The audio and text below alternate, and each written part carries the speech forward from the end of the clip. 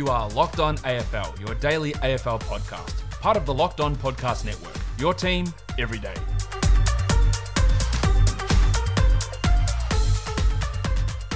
Welcome to Locked On AFL. I'm your host, Kane Pittman. Particularly with a pathetic effort from Pitt. I mean, it was the most disgraceful display I've ever seen from a big fella. That's pretty hard on an individual, but he's going to have to live with that. And alongside me, as always, is Josh Lloyd. Lloyd is Lloyd. Lloyd to Lloyd. Lloyd. Kane, as a podcast, we need to become much more ruthless podcast. We really need to grow up and start to perform in these type of shows. I think we could become more ruthless if we watch more Melbourne games of footy. I think that would help because I've said this over the last few weeks. I think we've actually been pretty realistic of where Melbourne's at. But again, you know, in the space of a week, the Demons have lost to Sydney and they've lost to Fremantle. And last night was inexcusable. I thought they were bad against Sydney for sure. But last night against Freo, given the situation, given where they are, given the fact that, again, similar to last week's game, they would have been in the 8 if they win. They blew it. And they didn't just blow it in a game where they were unlucky or Fremantle were really good. I mean, Fremantle, I can't praise them enough for how competitive they've been all season long. But Melbourne just didn't look like a team that gave a stuff, to be honest, and I can't figure it out. I don't get it. Like, I know you've highlighted their travels, but they've been in Cairns now for the last 2 games, so hey, a lot better being up in that sort of weather than... actually, it's been all right down in Melbourne here the last couple of days, but the travel's been an issue for them. But these are 2 games, and they had a real tasty run home to get themselves into the finals, and you feel like they've probably cost themselves now, and they won't make the 8. I did the ladder predictor yesterday, and they didn't make it into the 8 there. And they've had this perfect opportunity given up to them, and to be out-disposed by almost 100 disposals in a game is staggering. Well, this is the number that stands out to me straight away. And if you're watching the game, and this is the other crazy thing about this, for large portions of this game, they were playing in driving rain. And the ground is like a bowling green. It's in unbelievable condition up there. But it was torrential rain, particularly through the first half. And Fremantle at halftime were plus 39 in disposals. The disposal efficiency was 70% to 50%. And the reason that Fremantle's disposal efficiency was so good. Now, one, yes, you have to give them a little bit of credit for execution, but there was just zero pressure from Melbourne. And by the end of the game, and I noted those numbers down because I thought that, well, Melbourne are going to have a crack here. They're still in it. They're only down by a goal. They'll be okay. They'll end up winning this game. By the end of it, as you sort of said, Fremantle plus 86 in disposals, plus 108 in uncontested possessions, and Fremantle still led the tackle count by 20. It doesn't even make sense. I don't even understand how those numbers are accurate. And Melbourne doubled Fremantle's hit-out numbers as well, and won the clearances. I don't know how it's possible. Those tackle numbers in particular, and we know that the way that they record tackles is, sometimes can be iffy. a little. Yeah, exactly. It can be a little bit difficult to read. But for Fremantle to dominate the footy as much as they did, and Melbourne just bring absolutely zero pressure. This is a team that just gives you the impression that they don't care. And I was looking this up because I remember you mentioned about Leon Cameron and the contract extension that he got. And I'm never going to be someone that's going to say someone should lose their job. I don't know. I just don't feel all that comfortable about saying that. But I said I was kind of surprised at the timing of the extension for Leon Cameron. Melbourne extended Simon Goodwin prior to the 2019 season for 3 years. So he's signed through the 2022 season, or until the 2022 season. Since that contract extension, and this was on the back of obviously a pretty damn good 2018, Melbourne are 12-25 since he signed that deal. And I don't know. I keep looking at the Melbourne team, and this was a question I threw out on Twitter after the game. I said, if you look at the 2 games that Melbourne have lost in the last week to Sydney and Fremantle, so this is not something that you could have possibly even considered at the start of the season that this could be the case. But if you had the choice out of the 3 lists moving forward, I'm honestly, by watching them play this year, by watching the styles of footy that they're playing, with confidence that you think that there will be a competitive team next year, I'm not sure if Melbourne wouldn't be the last one you'd take. No, that's a spicy one. But I don't know if it's inaccurate. Now, we do love our bloke, Luke Jackson, who isn't playing, and there's a fair bit of upside in what he can do. But you're right, there's just a lot of names there where you just go like, eh. Like, Petrarca stepped it up. Oliver and Viney are thereabouts. We know how good Max Gawn is. We know Salem's a positive player, but there's, in terms of future excitement for the next 3 years, I don't think you're that wrong. Yeah, and this is why it's probably so frustrating with Melbourne, because the top end is very, very good, as you sort of pointed to. And even last night, you look at some of the players that were pretty good. Bailey Fritsch was pretty good. I think he's definitely going to be a guy that's going to be a key player for them. Petrarca, as you mentioned, he's up there in the Brownlow discussion this year. Whether or not he wins it, they probably haven't won enough games. But Clayton Oliver, we know, is a good player. Jack Viney, Max Gawn, we know, even though he's getting a little bit older, which is the unfortunate thing for Melbourne. You've had this guy and you've wasted a significant portion of the window there. But yeah, there's just a lot of guys outside of that, and they're just there. And yeah, I don't know. I don't know if I was a Melbourne fan that I would be feeling too excited about this team moving forward. And I reckon they came into this year thinking, well, last year maybe the attitude wasn't there, but the talent's still there. We'll be able to fix things up and we'll be fine moving forward. But after this year, I don't know. I just don't know where Melbourne's at. And I look across the other end and Fremantle, and we've got to talk about them because, again, I think if you have a young team, as this team clearly is, there's a couple of veterans there. We know David Mundy clearly has been playing some unbelievable footy, but you have to get your defence right and your defensive structure right before you move into an attacking style of footy, I reckon. I think that's always the best way to go. Yep. And at times, watching Fremantle, it's not all that entertaining. Like, the games are kind of dour. You know what Fremantle's going to try and do. They've done it all season long, and they've done it successfully, stopping other teams from scoring. And again, obviously, last night to hold Melbourne to just 4 goals for the game, albeit it was in wet conditions. But they've got the defensive stuff figured out. And I think now at times you're starting to see their attacking flair coming out as well. And that's why I think they're really exciting. And again, you look at the guys that contributed last night. Chera, 30 disposals. Blake Acres was really good. Caleb Sarong, we know about. They're really dangerous. They're just a dangerous team, because this is the problem with teams that are on the lower end. Typically, you can blow them away in a stretch of footy. Fremantle don't allow you to do that, and that's what makes them so tough. It is, and that's makes me a little bit worried about the Bulldogs having to play them in the last round, which they'll need to win to get into the finals, because they are really, really feisty. But Kane, just not on this game, there is some breaking news that has just happened. Connor McKenna has retired immediately, and he's going straight home to Ireland. So his career is over at the age of 24, and he is heading straight home to Ireland. So I just thought I'd bring that up because that has just come through.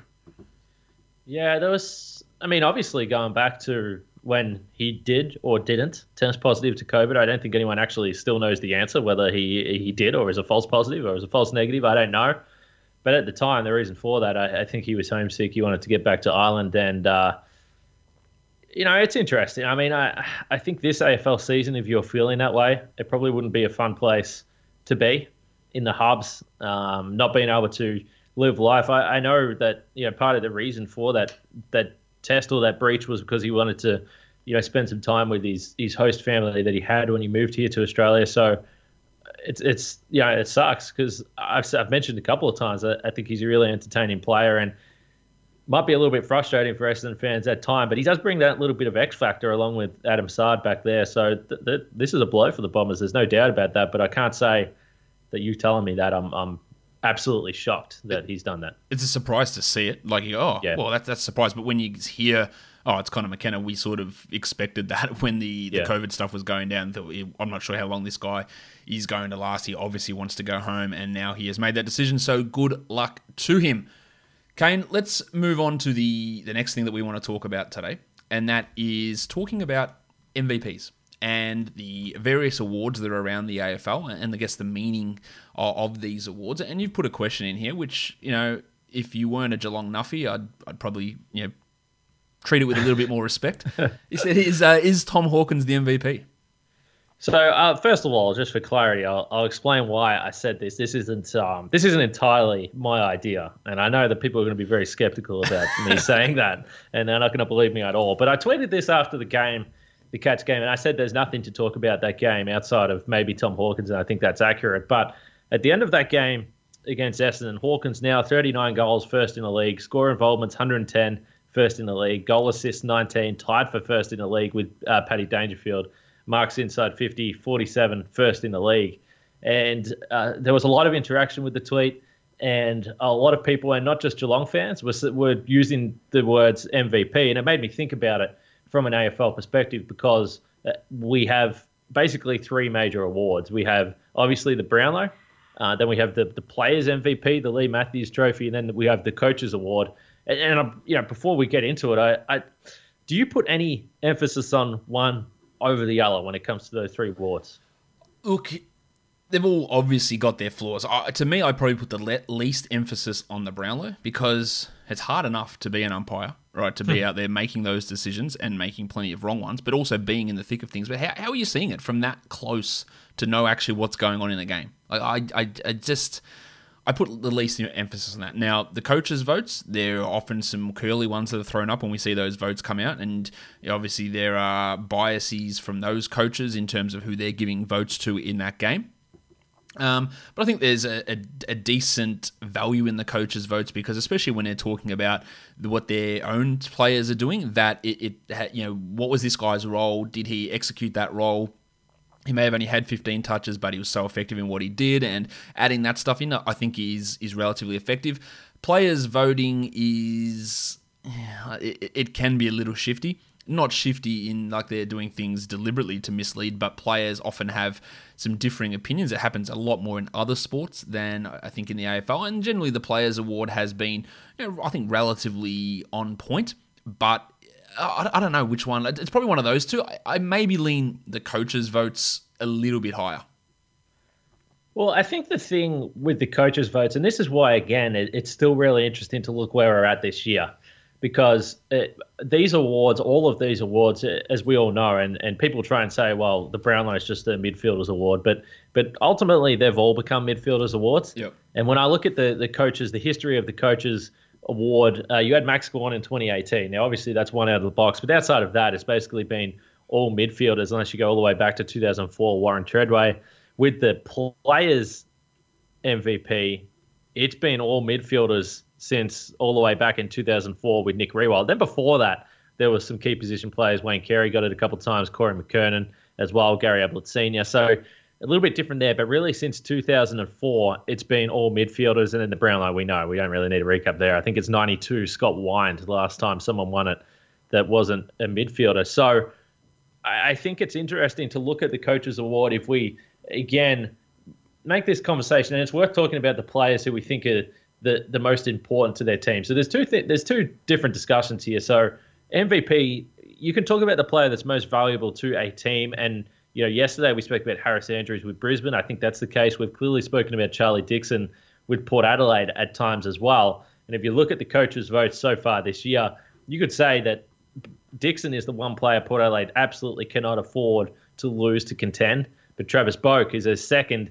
in the coaches' votes even, and probably going to be right up there in the Brownlow. And then you look at the Cats, and again, you would say that Tom Hawkins, not just his value to the team, but his numbers across the season, he should be at the top of these awards, because not only the impact he's having in the games, the stats stack up as well, combined with the value that he has to Geelong. I think that he's by far their most valuable player. But even in the Coaches Awards, which we can see right now, Cam Guthrie is leading the Geelong charge with the votes there, and Patrick Dangerfield is there and as well, and Tom Hawkins is well down the list, and it's kind of hard to believe when you think about how many games he's dominated. So, people were suggesting that he might win the MVP. My feeling is that he won't. Yeah, I don't think he will.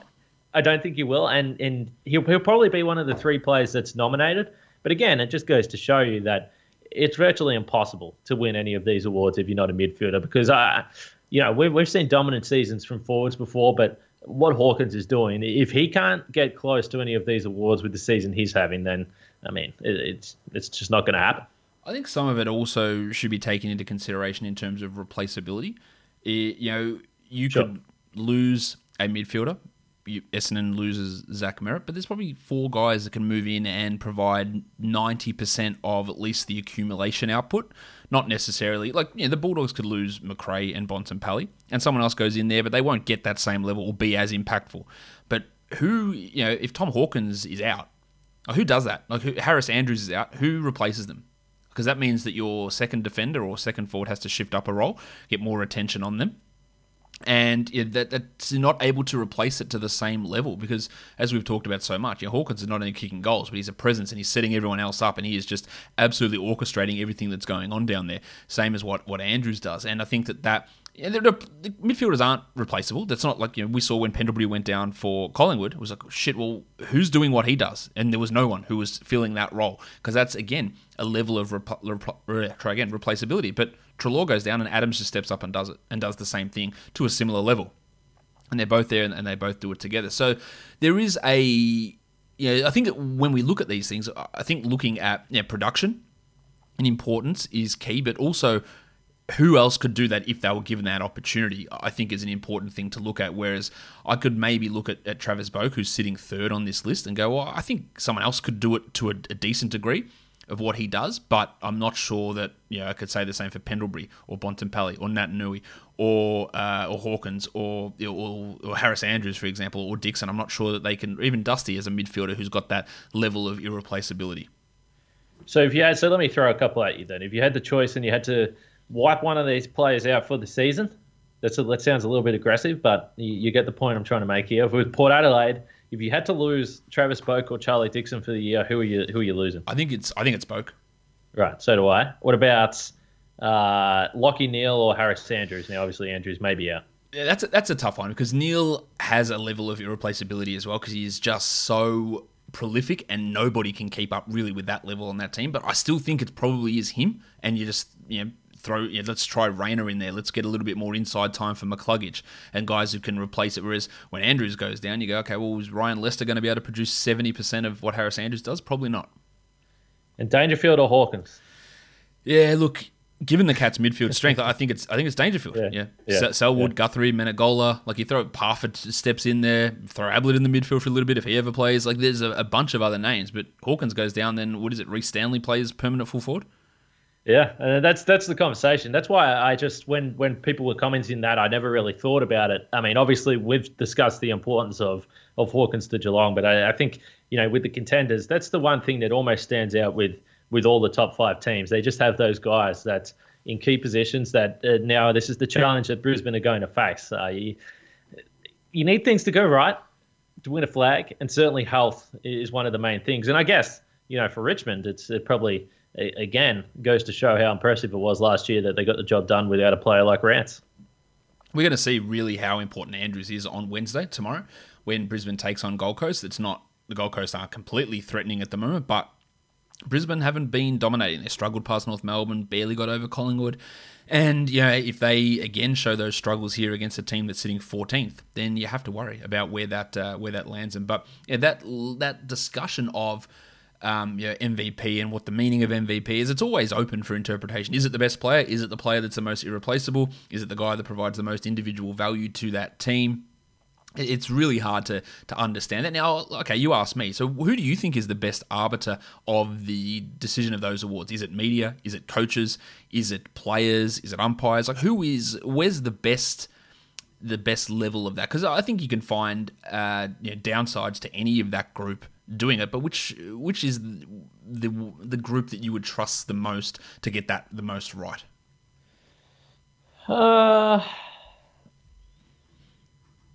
I'm not sure.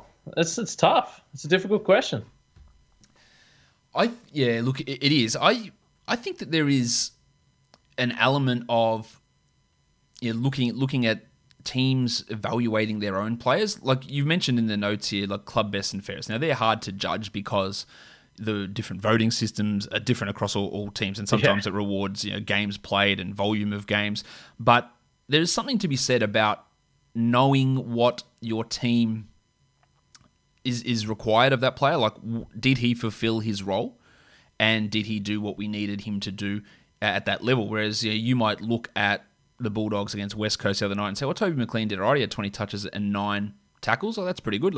But they sent him out there to shut down Andrew Gaff, and he did. So would Luke Beveridge have him as the best player on the ground, doing what he needed to do to enable that win to occur? Whereas people, perhaps voting in the media or other players might say, well, no, look, the most touches was Jack Macrae, so he is the best on ground. You know what I mean? Like, there's that level of sometimes inside information that's not always known. Now, I don't know how you pass that out and enable it to be fair across the league, because then teams are just going to be pumping up their own blokes quite a bit. But I think there is something to having an understanding of what the role is of a player that's not always made clear. Well, I think the interesting thing about club best and fairest, if you go through the league, and again, particularly with the top teams, because this is where it really stands out. If you look at the top 10 for best and fairest, generally with the top 4 teams, there's always one or two players in there that you're really shocked by, and you say, that's kind of strange. I don't know if I would have had him in the top 10. But as you sort of pointed to, it gives you a great indication of what they're doing right as far as what they're expected to do, what their role is within the team. And I think that's what makes best and fairest unique. And I think, within a club, perhaps that's the most important award to win, because it means that as a player, that your coaches are loving what you're doing. And you spoke about the voting. I mean, some of these teams now, rather than, votes for 5 players or whatever, like, some of these teams, you'll see someone win the best and fairest with 800 votes, because they'll literally go through and give every player that plays a rating out of 10. Yep. And that's their votes for the game. It's crazy. There's some crazy systems out there. But yeah, best and fairest, that's something to watch, just if you want to get an indication for someone that's clearly playing their role, someone that doesn't stand out, someone that's never really in the best plays in terms of impact, but polls well in the club best and fairest. A great example of that is the Bulldogs 2016 premiership year. Dale Morris came second in the best and fairest, and he has one career Brownlow vote. Mm-hmm. So that's the big year. This is a team that won the premiership, and he was voted as the second best player over behind Marcus Bontempelli, ahead of Macrae and Hunter and a whole bunch of other guys who are getting touches and kicking goals and doing whatever. But he was voted second and got 0 votes in the Brownlow, and that to me is a massive disconnect. And I don't know how they fix it exactly, but we're talking about this, I think, for probably a little bit too long here, Kane. Let's move on to the next bit, and that is talking about the games, because we've got a doubleheader, the old traditional Tuesday doubleheader tonight. Adelaide, yeah, I love it. Maybe Giants. Maybe not the best doubleheader. No, it's not the best, but there is at least one game here that's a must-win, and that is GWS. They need to beat Adelaide. They should beat Adelaide. But they need to, because the pressure is coming on them from behind. They currently sit equal with the Bulldogs with one game in hand, but they lose this one. And then their position in the 8 becomes a little bit more tenuous. It does, and I think that this is really a game. I mean, we've spoke about the system for the Giants all season long. We know that particularly moving forward, they've had their struggles.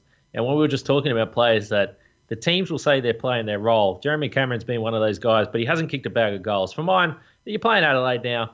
We know that they came off a win. They might be feeling a little bit confident, but let's be honest. You're GWS. You're in the grand final last year. You got to beat them. You got to beat them, and you got to beat them easily. I want the Giants to win this game by 50 points, because not only will that solidify their spot in the 8, it'll give them a bit of confidence through the forward line moving forward as well, particularly someone like Jeremy Cameron. I really, that's who I'm looking for here in this game. I'm looking for him to kick a bag of goals, because it's been quite a while. Yeah, it is. They need to just put the foot down, make this an easy one. They don't want to be struggling around and but winning by 12 points after just pulling away in the fourth quarter. They with the compressed games, they just need to put this away, and they need to get this victory, because if they don't, then the Bulldogs are right on their tail. And one of St Kilda, Collingwood, GWS, and the Bulldogs is going to miss out on the finals. I put a line through Essendon, and I'm pretty close to putting one through Melbourne at this point. But one of those 4 teams is going to miss the final. So any slip up from any of those 4 teams here is catastrophic. Carlton and Sydney is the other game.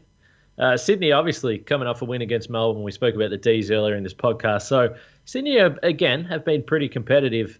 There's no doubt about that. So, in fact, the Swans are 2-2 over their last 4. So they're picking up a few wins late in the season. Carlton, we know, we've spoke about them. I mean, particularly in the fourth quarters, you think about their last 2 games against Collingwood and GWS, they've been in a position to win. If they had won those, they'd probably be sitting in the 8, or certainly just outside on percentage right now. So it's a long way back for the Blues, but all they can do is win the last 2 games and hope for some sort of miracle. They probably need a bunch of percentage as well in these games. But, for Carlton, 4 quarters, honestly, that's all they're really looking for here. When you look at the lineups for this team, they get back in Lachie Plowman, Tom De Koning, again, is a guy that I spoke about. I like him. He just hasn't been able to get the finishing touches yet, and Eddie Betts is managed there. But it's interesting, Mark Pitney goes out of this team, so De Koning probably going to spend a fair bit of time in the ruck. But for the Blues, feels like it's a little too late, but a big win here, and you never know.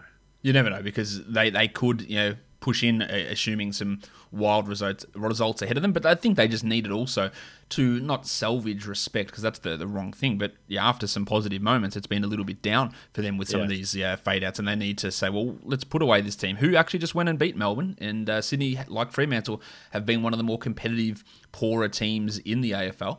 And Carlton needs to show that they can put together a strong effort across two halves rather than whatever else they've been putting up over the recent time. So it is an interesting one to watch. I'm more going to be focused on the GWS game. But Carlton needs to get this win to keep their faint hopes a glimmer. They do. And I still think over the last couple of weeks here, last couple of rounds, we're going to be talking about the 8 a whole bunch, because there's going to be different, all sorts of different results coming through. I'm certain you'll be a big Adelaide Crows fan tonight. I'm a massive Adelaide Crows fan. Like, I was a huge Fremantle fan last night and Sydney fan the week before. But I did my letter predictor last night. You know which of those 4 teams I had falling out of the 8? I did one, and I had St Kilda. Yeah, so did I.